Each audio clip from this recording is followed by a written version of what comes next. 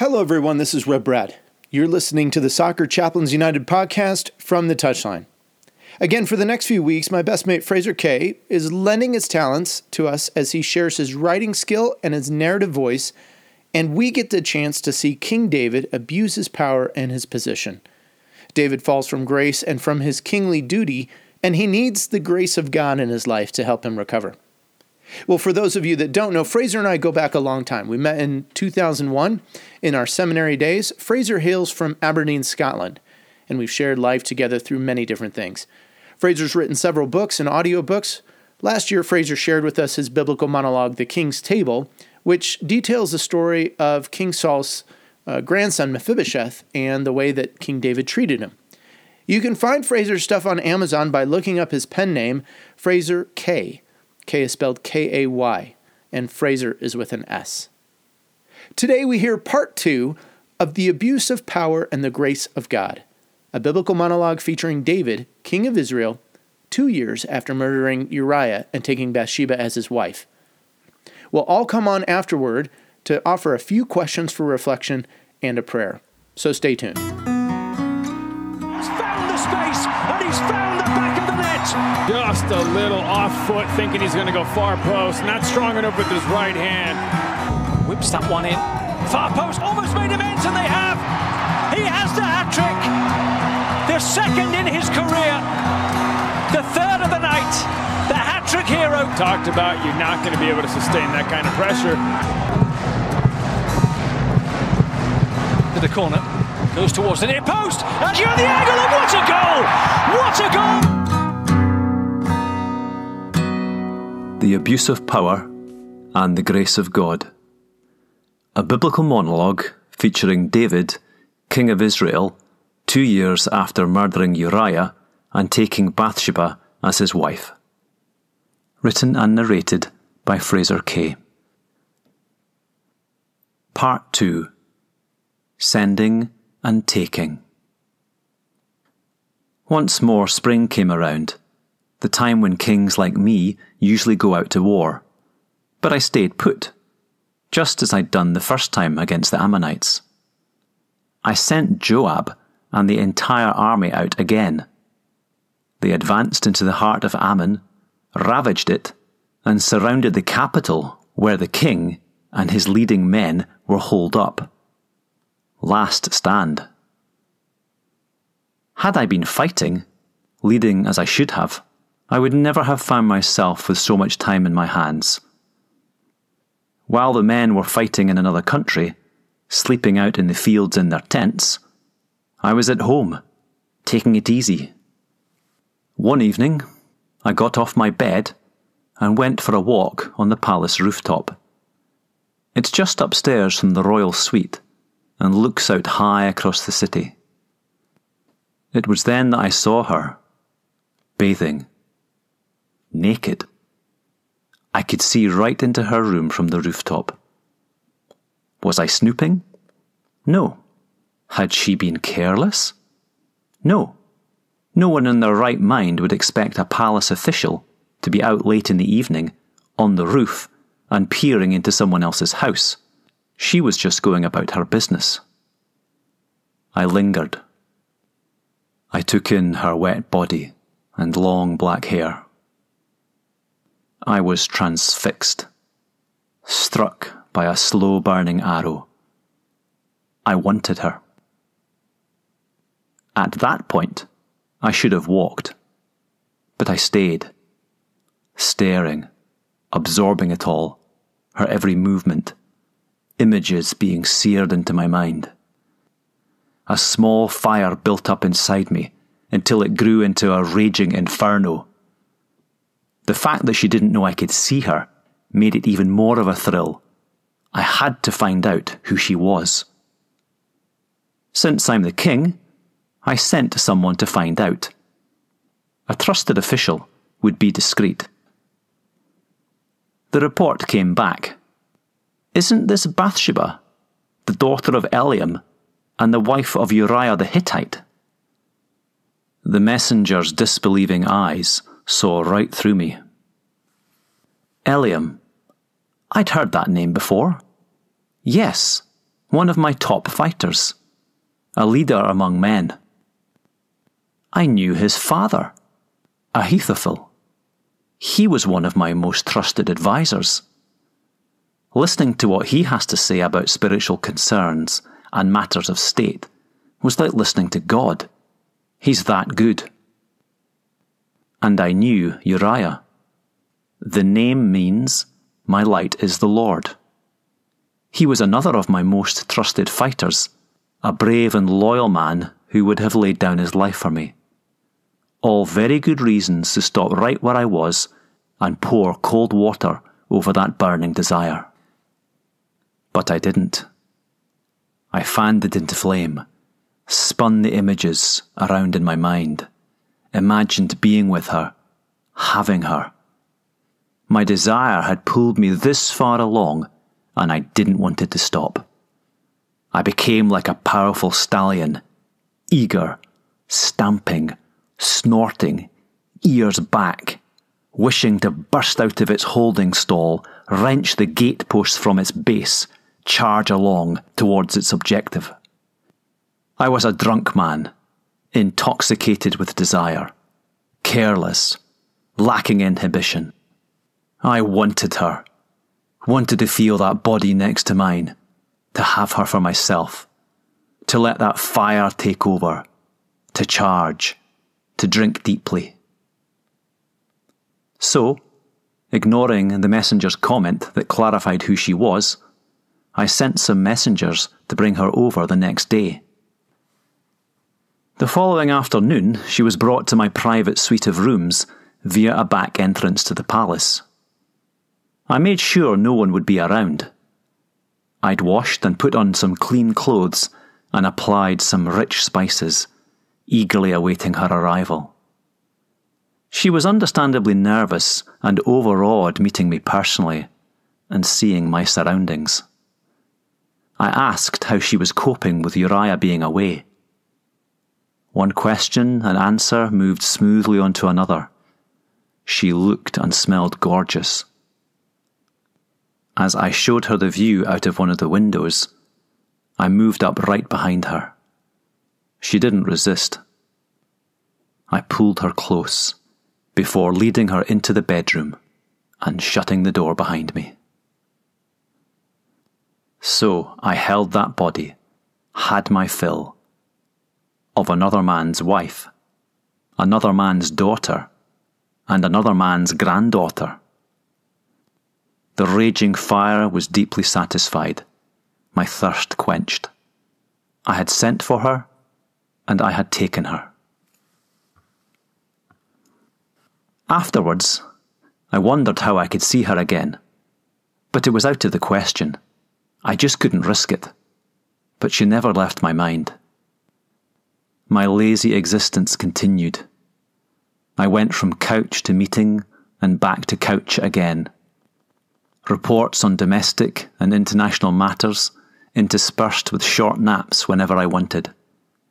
Daily meals with the family, seeing my wives and playing with the younger children all continued as if nothing had occurred. I had separated the entire liaison with Bathsheba from normal life. My heart had become a rock. What I failed to realize at the time was that the stench my actions gave off to heaven's nostrils was worse than the odious error of the Ammonites' treatment of my delegation. But things were to get more complicated. A few months later, one of the court messengers handed me a sealed note. It was not your typical-looking royal correspondence. I opened it nonchalantly. On it was written one sentence: "I'm pregnant." It was signed by Bathsheba. The stakes were now as high as the sky. The law demanded my death, and Bathsheba's, for our adultery. I blocked it out. Having Bathsheba exterminated was not something I wished to arrange. Besides, it would be difficult. And anyway, she was carrying a child. My child. Our child. I decided to cover my tracks. It's what you do when you're in too deep. Naturally, you cover up your errors, your sins. But it was another callous move. Controlling was more attractive than confessing. Manipulation better than admission. I didn't want to lose everything I had, and certainly not my life. Like I said, Uriah, Bathsheba's husband, was a good man, one of the best, a reliable soldier and officer. It's unfortunate he was away fighting, because he couldn't have therefore got Bathsheba pregnant. I had to get him back to his house, and quickly, before Bathsheba began to show. Everyone, including him, would then assume the child was his. Bathsheba was hardly likely to tell anyone. She was guilty as well. But how could I get him to leave the battlefield and go back to his house?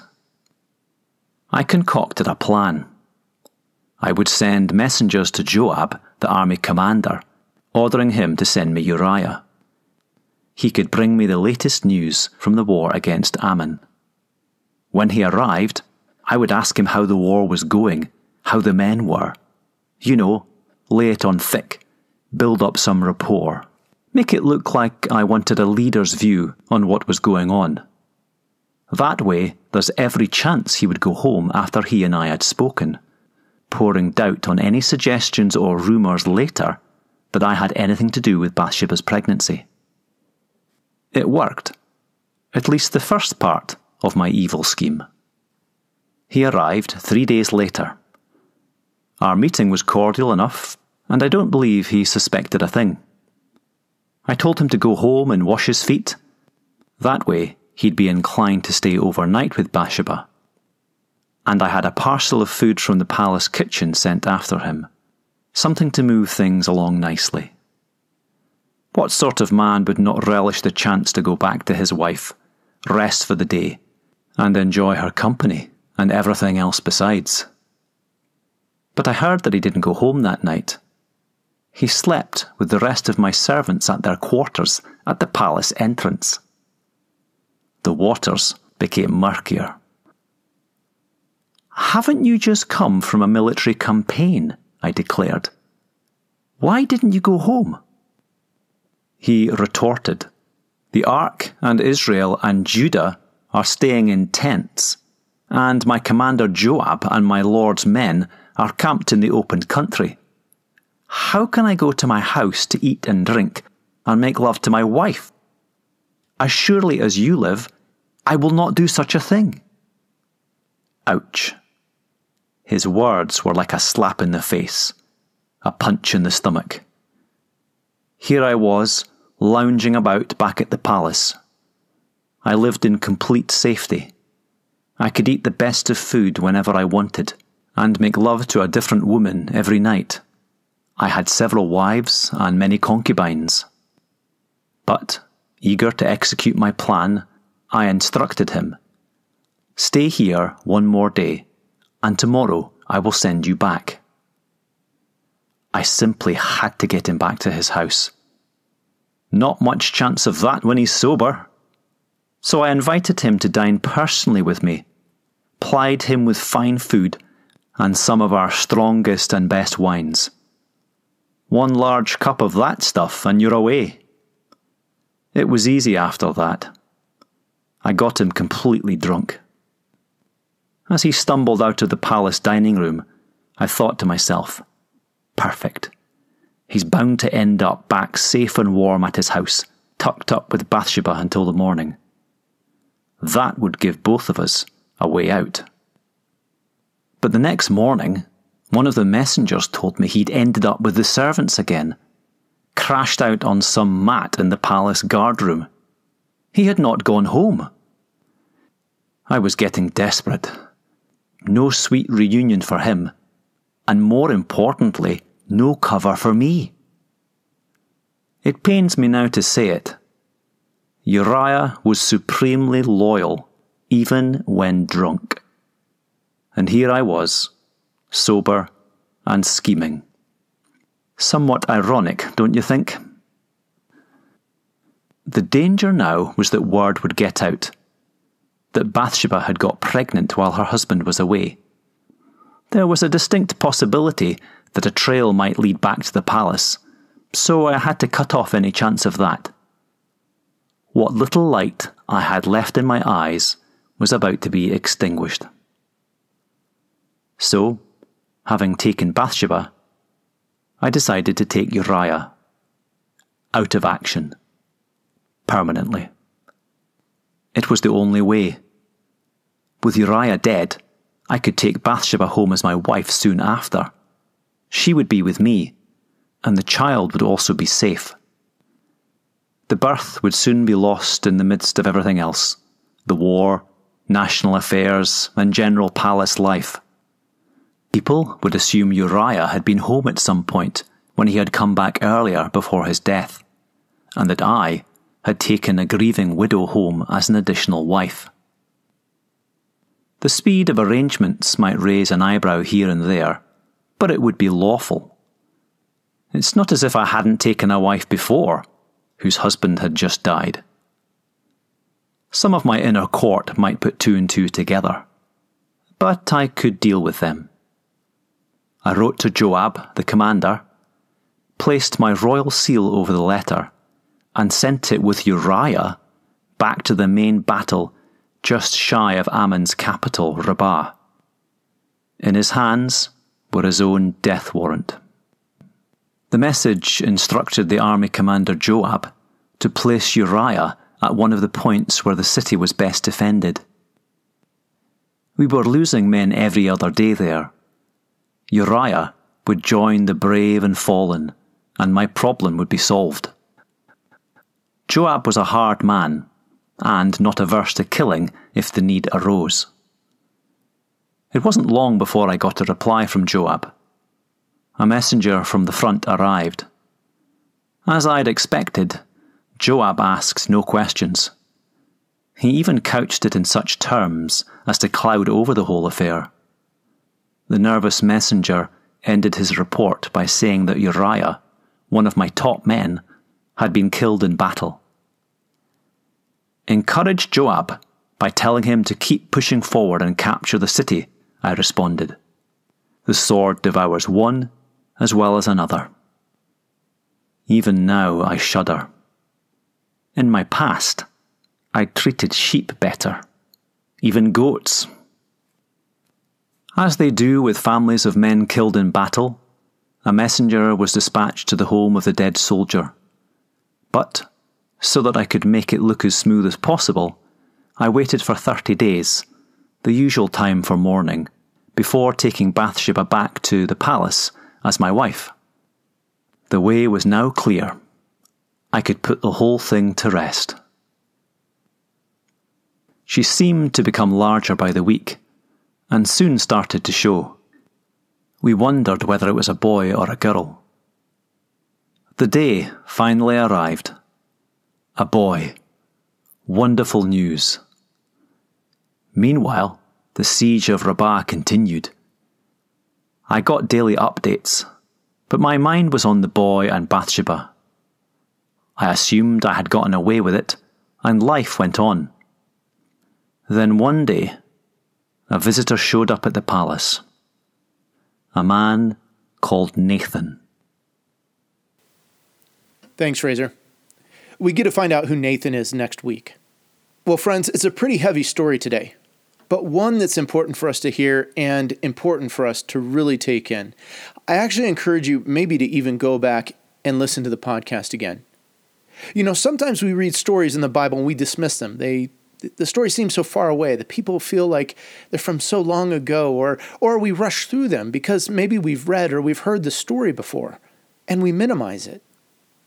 We build people into heroes. I mean, David, after all, is our favorite giant killer. And we ignore the stories of shame or sin, or the stories where our heroes are human or lesser. I'm going to ask a few tough questions for us to reflect and meditate on today. And these questions go no matter what position or place you're in. You know, right now in the pastoral world, in the church world, there's a lot of stuff going on. In the football world, there's always a ton of stuff going on with people who are in positions of power and influence. So let me ask the first question. What position of power and influence are you in? What power and influence do you have today, related into the game or your vocation or your work, your home life? Have you ever abused that power or that position? Have you ever exploited someone? How far did you go? Now, let's be honest. The world of football, with all its glitz, glam, money, its influence, its global transcendence, it's a hotbed for the abuse of power, for sex, for seduction, and for a lot of other things. Footballers make out targets and bets at the post-match club or bar. Groupies wait for footballers in hotel lobbies. Mobile numbers are exchanged. Texts are exchanged, or sexts are exchanged. Secret and not-so-secret rendezvous are made, and scintillating tabloid materials are covered over by club press officers. Physios hand out contraceptives or they make medical arrangements. Even managers and staff can lead a double life whilst on the road. An extra night or two in a different city, a long road trip, being away from the typical domestic duties. No one will see. No one will know. Remember, friends, from our story that David doesn't just suddenly wake up one night and want to have a go with a woman that isn't his own, with a wife that isn't his own. He doesn't just suddenly snap up and think, I want the wife of one of my bravest soldiers and best friends. No, it's a slow burn. It's what I talked about last week, the ambush of apathy. It's David bored. He has too much. He has too much that's been given to him by God. He has too much time on his hands. Too much of not being where he's supposed to be and doing his job as king. Too much of not being accountable. We've all heard the phrase, idle hands are the devil's workshop. And for David, he now embodies this. One thing leads to another. His staycation as king leaves him wandering the palace rooftops at night. His apathy has his eye wandering and eyeing another man's wife. His lack of discipline has him watching intently and plotting ways to satiate his sexual perversion and desire. And then, having had her, he thinks he can get away with it. He thinks no one saw, no one knows, or maybe just a few select people that I can control, I can hush up. I really think it shows how apathetic David has become about his own faith and relationship in God. And then he tries to cover it up, and when he can't, it leads to murder. Friends, I've seen it all. I've seen enough of it in football. A lot of unfaithfulness, a lot of cheating, a lot of divorce. Athletes cheat on their spouses. Spouses cheat with teammates or they have retaliatory sex. Studies say that divorce amongst elite pro athletes ranges anywhere from 60 to 80%. And that was from studies 7 years ago. I imagine it's worse. Scottish footballer John Rankin has been quoted as saying that it was the staggering divorce statistic for the Scottish Premier League that drove a daily sort of dose of reality into him. He realized that 75% of ex-footballers in his league were divorced by age 50. And he didn't want that. And he said publicly, I'm trying to put my family first. Friends, for me, I use something, a piece of scripture that is helpful for me in these times. The book of Numbers, chapter 32-23, there's these powerful words of scripture that I carry with me when I'm faced with temptations of lust and sin, when my eye is tempted to wander, when my heart is tempted to give faith and loyalty to another, even sort of this false image or this false idea. And I often recite these words of Moses. He says this in Numbers 32-23. He says, "Be sure your sin will find you out." And the truth is that sin, no matter how clever or crafty we are in believing that we're hiding something or that we're getting away with something, it eventually finds us out. It eventually becomes revealed, and the destructive path of sin plays out. Friends, today I want to close with a prayer, a blessing for us in the midst of temptation. And no matter what place you find yourself in, whether you're a footballer who's on the road for for much of the year, or you're an executive or a manager or a staff member, and you find yourself, you're in a place of being committed or in relationship or faithfulness, and you find yourself wandering, or you find apathy and complacency sort of setting in.